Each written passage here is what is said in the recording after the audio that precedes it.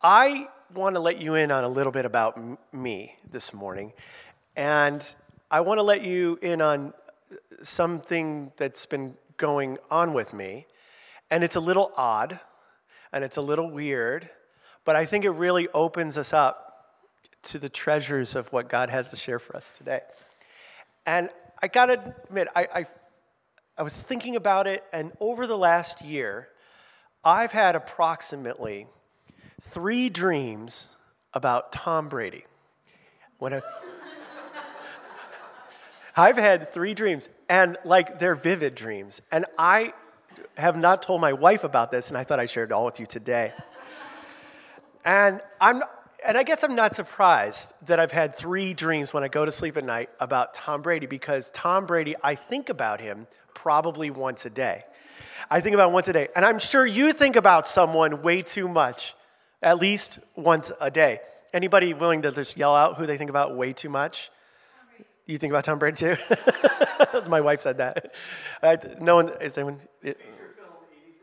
80 for Brady. You think about the 80 for Brady. I'm not asking if you think about Tom Brady too much. Is there someone you think about too much in your life? Okay, besides Jesus? Okay. So am I the only one?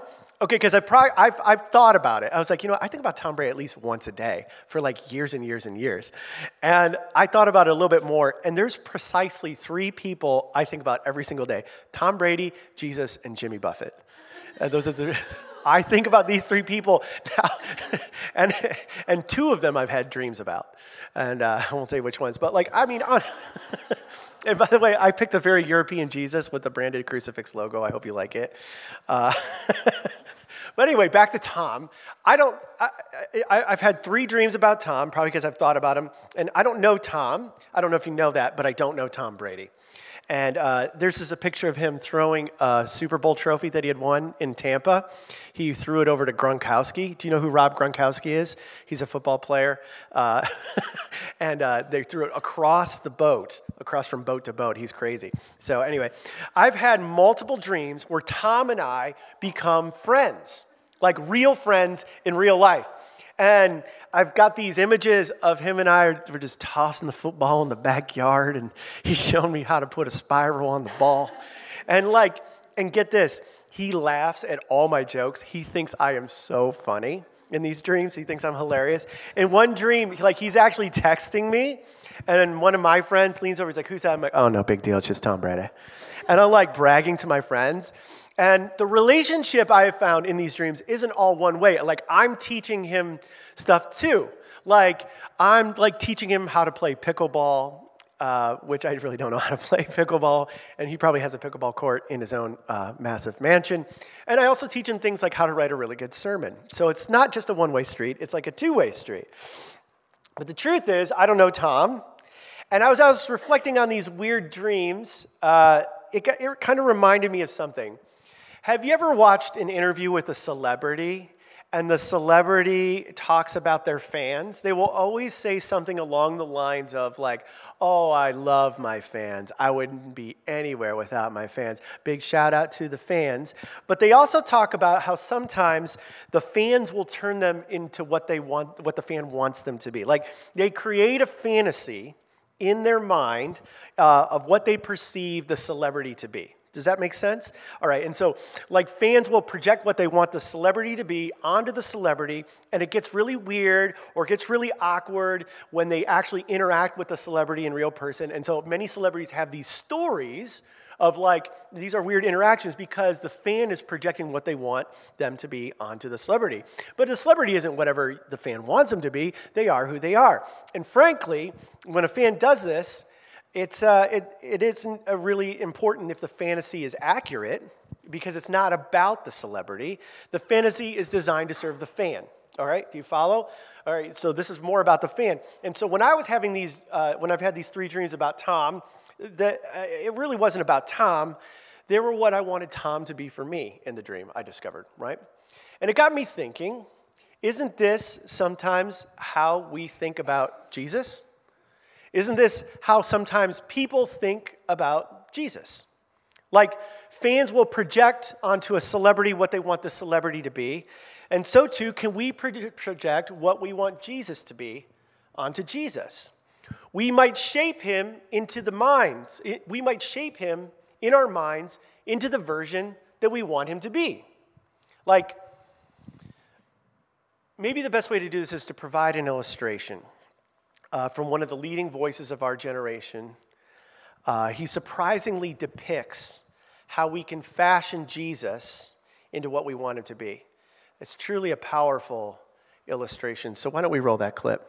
Supper's ready. Come on, y'all. Been slaving over this for hours. Dear Lord, baby Jesus, or as our brothers to the south call you, Jesus, we thank you so much for this bountiful harvest of Domino's, KFC, and the always delicious Taco Bell. I just want to take time to say thank you for my family, my two beautiful, handsome, striking sons, Walker and Texas Ranger, or TR, as we call him. And, of course, my red-hot smoking wife, Carly, who's a stone-cold fox. Also want to thank you for my best friend and teammate, Cal Naughton Jr., who's got my back no matter what. Shake and bake. Dear Lord, baby Jesus, we also thank you for my wife's father, Chip. We hope that you can use your baby Jesus powers to heal him and his horrible leg. And it smells terrible, and the dogs are always bothering with it. Dear tiny infant Jesus. Hey, sweetie, Jesus did grow up. You don't always have to call him baby. It's a bit odd and off-putting to pray to a baby. Well, look, I like the Christmas Jesus best, and I'm saying grace. When you say grace, you can say it to grown-up Jesus or teenage Jesus or bearded Jesus or whoever you want. You know what I want? I want you to do this grace good so that God will let us win tomorrow.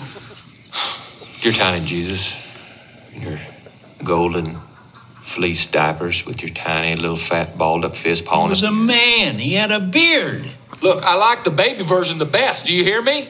I win the races and I get the money. Ricky, finish the damn grace. I like to picture Jesus in a tuxedo T-shirt because it says, like, I want to be formal, but I'm here to party, too. Because I like to party, so I like my Jesus to party. I like to picture Jesus as a ninja fighting off evil samurai. I like to think of Jesus, like, with giant eagle's wings and singing lead vocals for Leonard Skinner with, like, an angel band. And I'm in the front row, and I'm hammered drunk. Hey, Cal, why don't you just shut up? Yes, ma'am. Okay. Dear 8-pound, 6-ounce, newborn infant Jesus, don't even know a word yet. Just a little infant, so cuddly, but still omnipotent.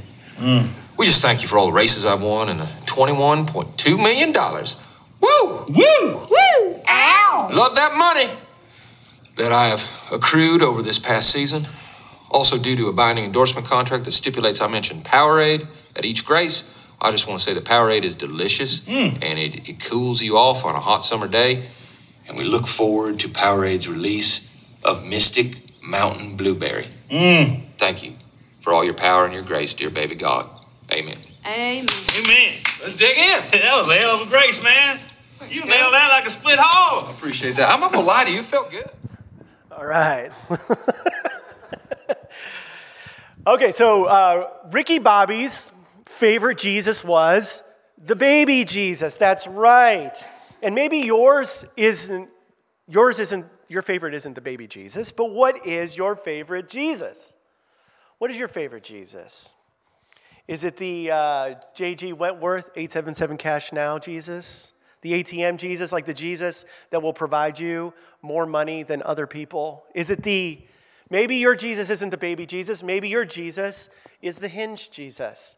The Jesus that is there for you to find your mate. He's there to find the person that you're looking for. Maybe he's AKA Mr. Matchmaker Jesus.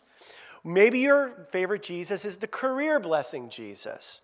Maybe your favorite Jesus is, if you're a student, that Jesus would bless your studies. Maybe your favorite Jesus is Republican Jesus. Maybe your favorite Jesus is Democrat Jesus.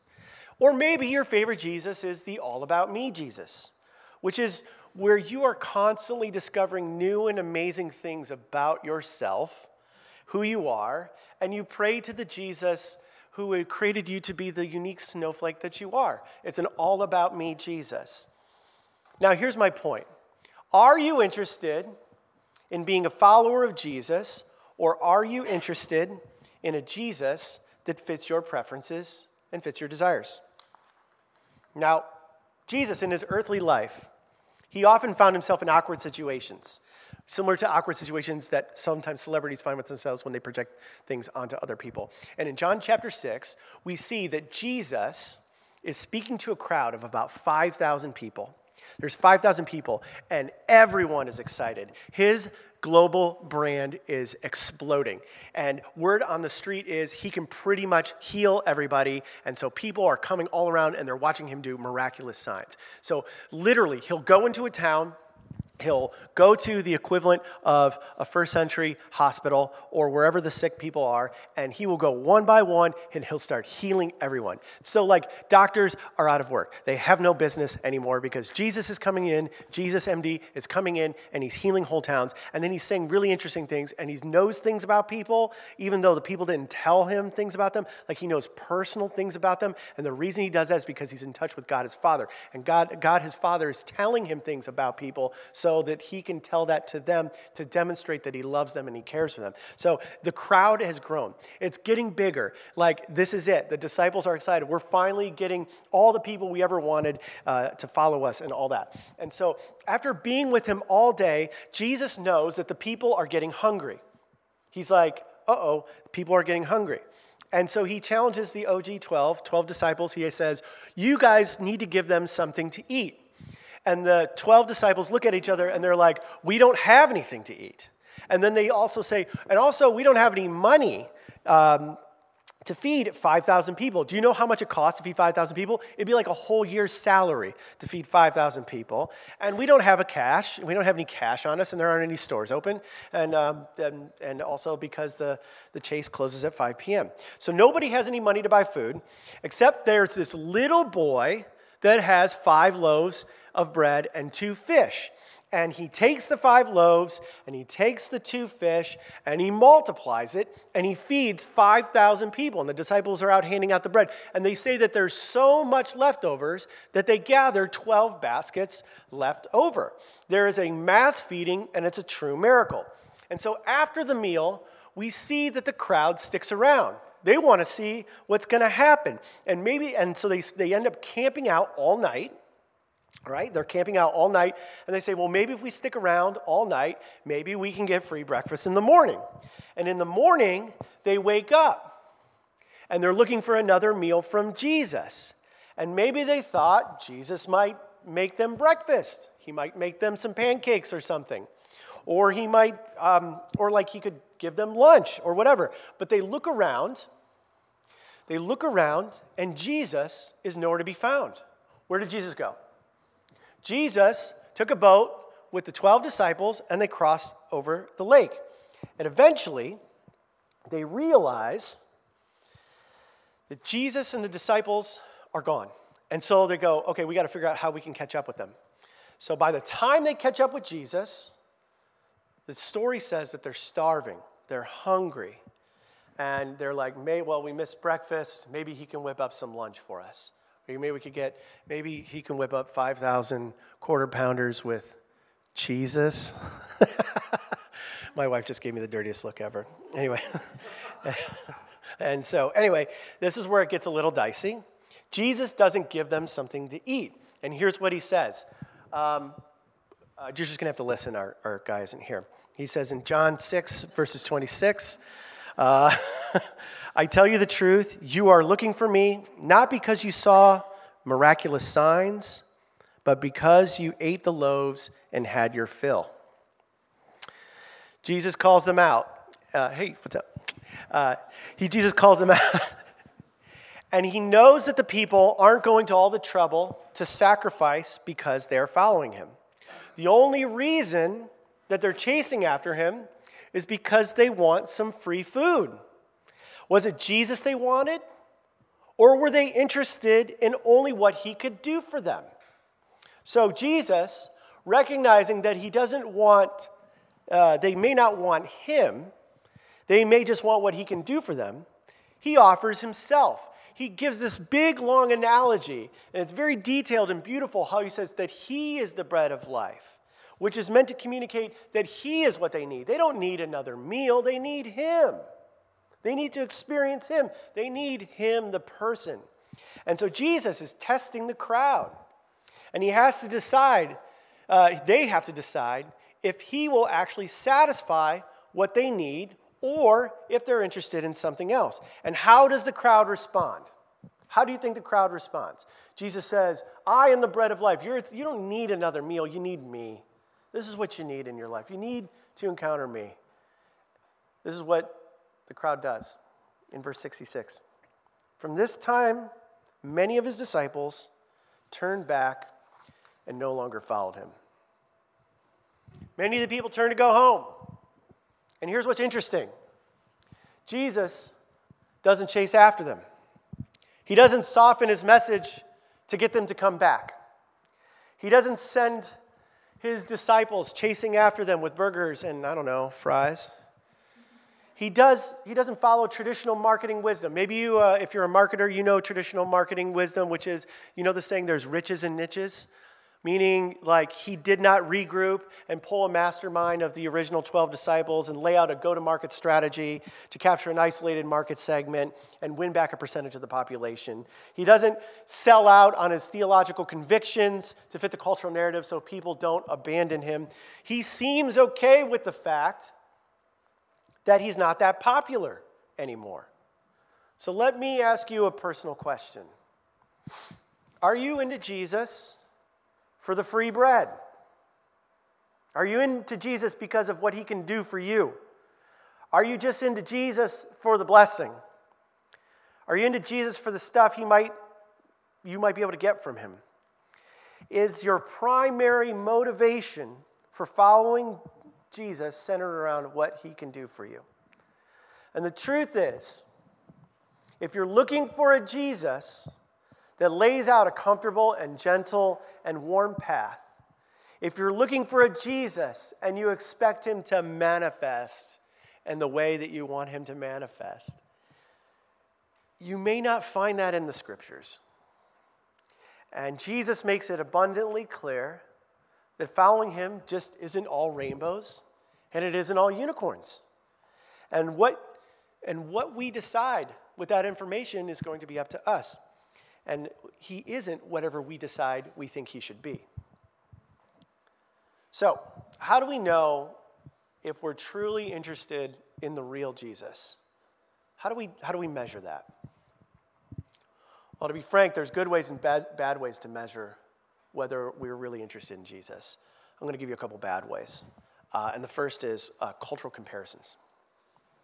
What's a cultural comparison? Cultural comparison is when we compare our relationship with God against another person's relationship with God. And basically, as long as we're more spiritual than the next person, that should be good enough.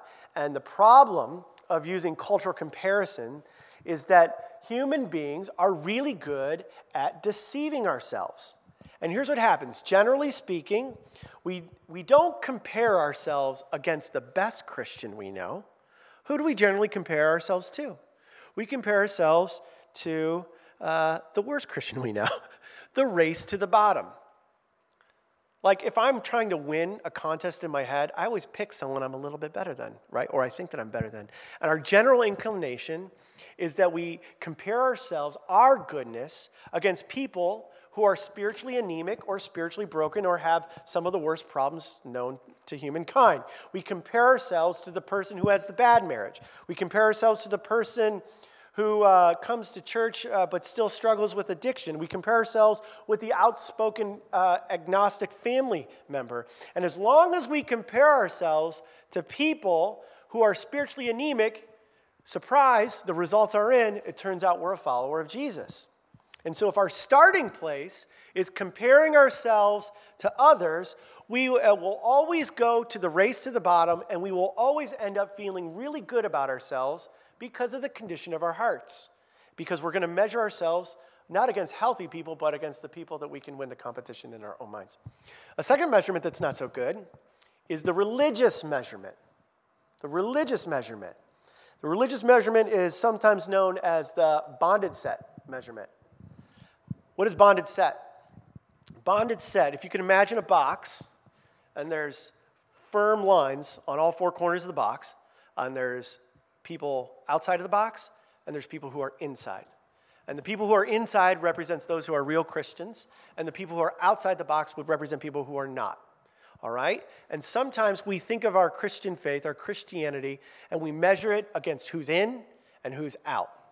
And usually how we measure who's in and out is we use three standards: what we believe, how we behave, and how we serve. Believe, behave, and serve. And those seem good. Yeah, we should believe that Jesus is God, and we should not hurt other people, and we should serve the community. Those all sound like good things. But what is wrong with the bonded set? What's wrong with just using those measurements to determine if you're in or you're out? The truth of it is, in the religious measurement, the bonded set, you can believe all the right things, you can behave in all the right ways, and you can serve your little heart out. But your heart could still be very far away from God.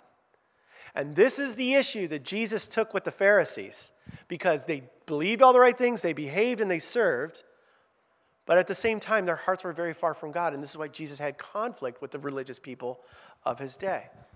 So we don't want to follow the religious measurement either, because it's not a good indicator of what's actually going on in our hearts.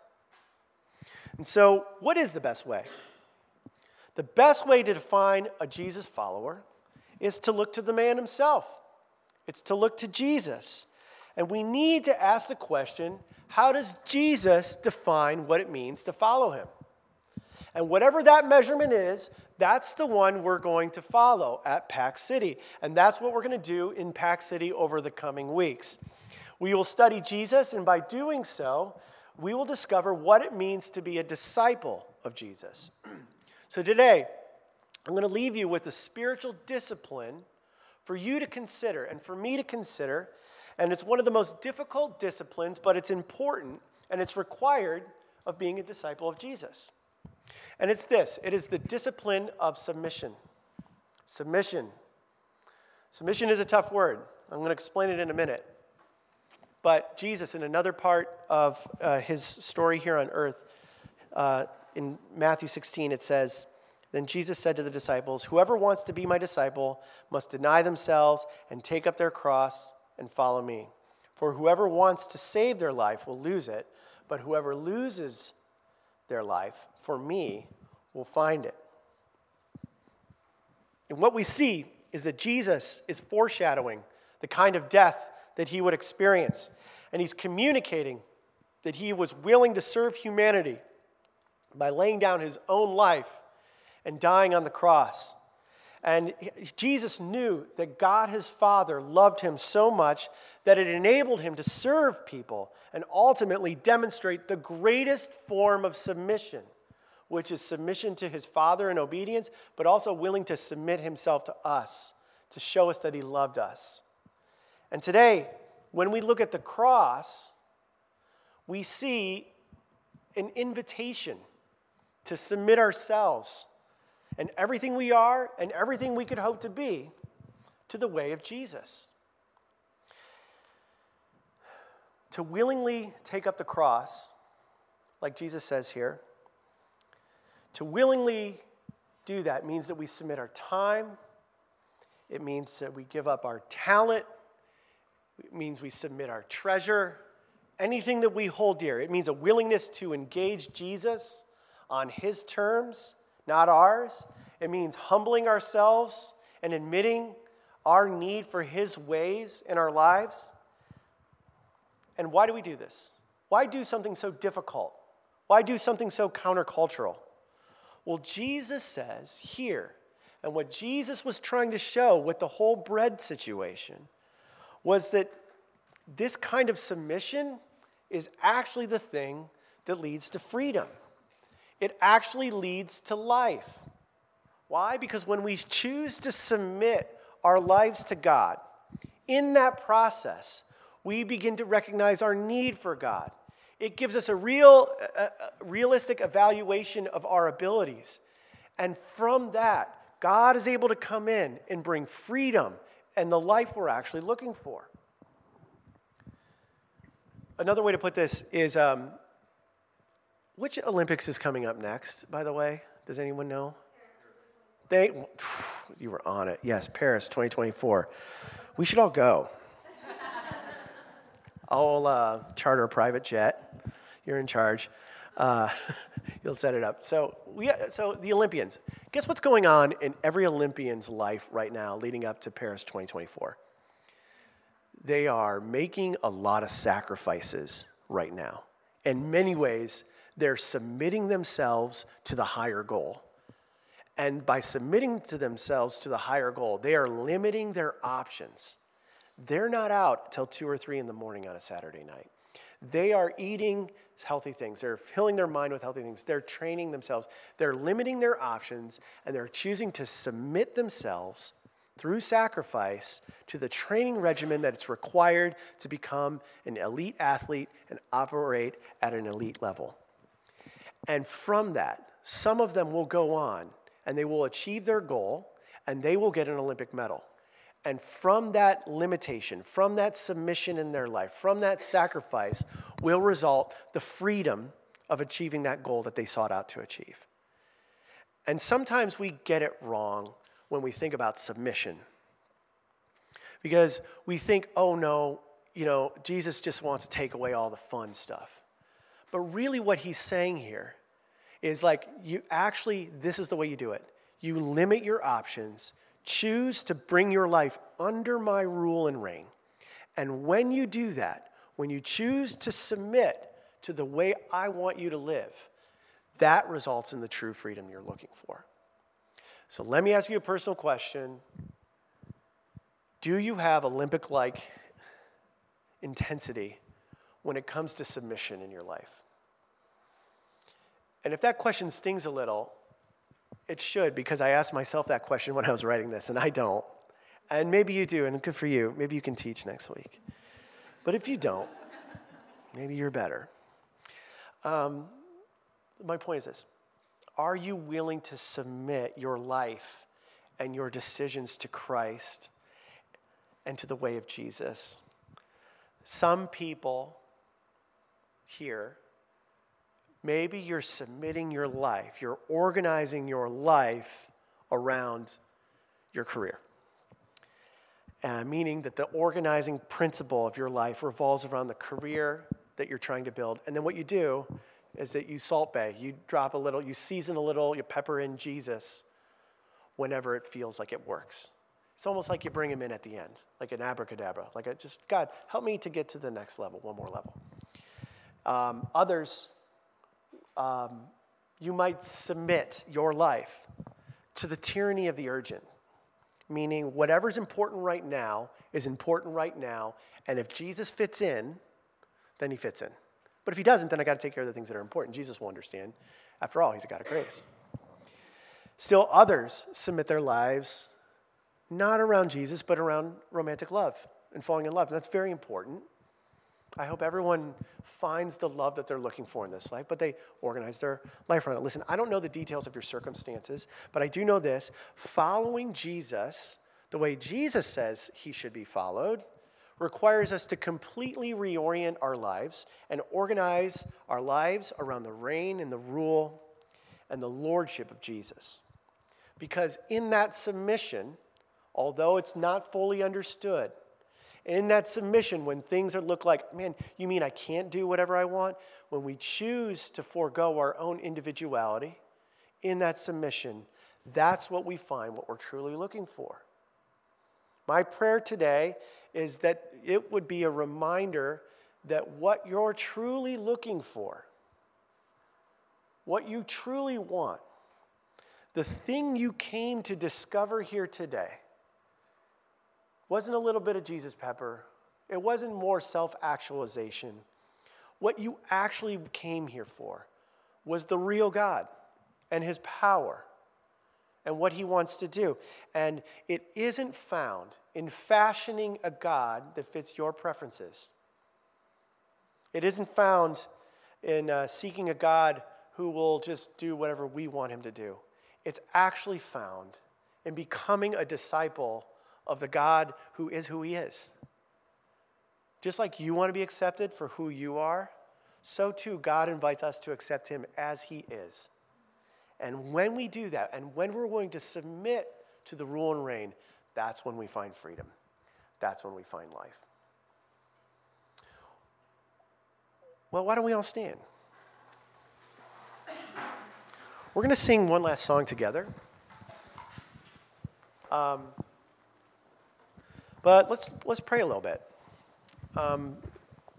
So God, we ask that as we go into this series that, well, I just ask for myself. I don't know what I'm trying to follow you, and I'm trying to hear from you, and I'm trying to lead, and I'm trying to be all these things, a good family person and a good friend and all the things.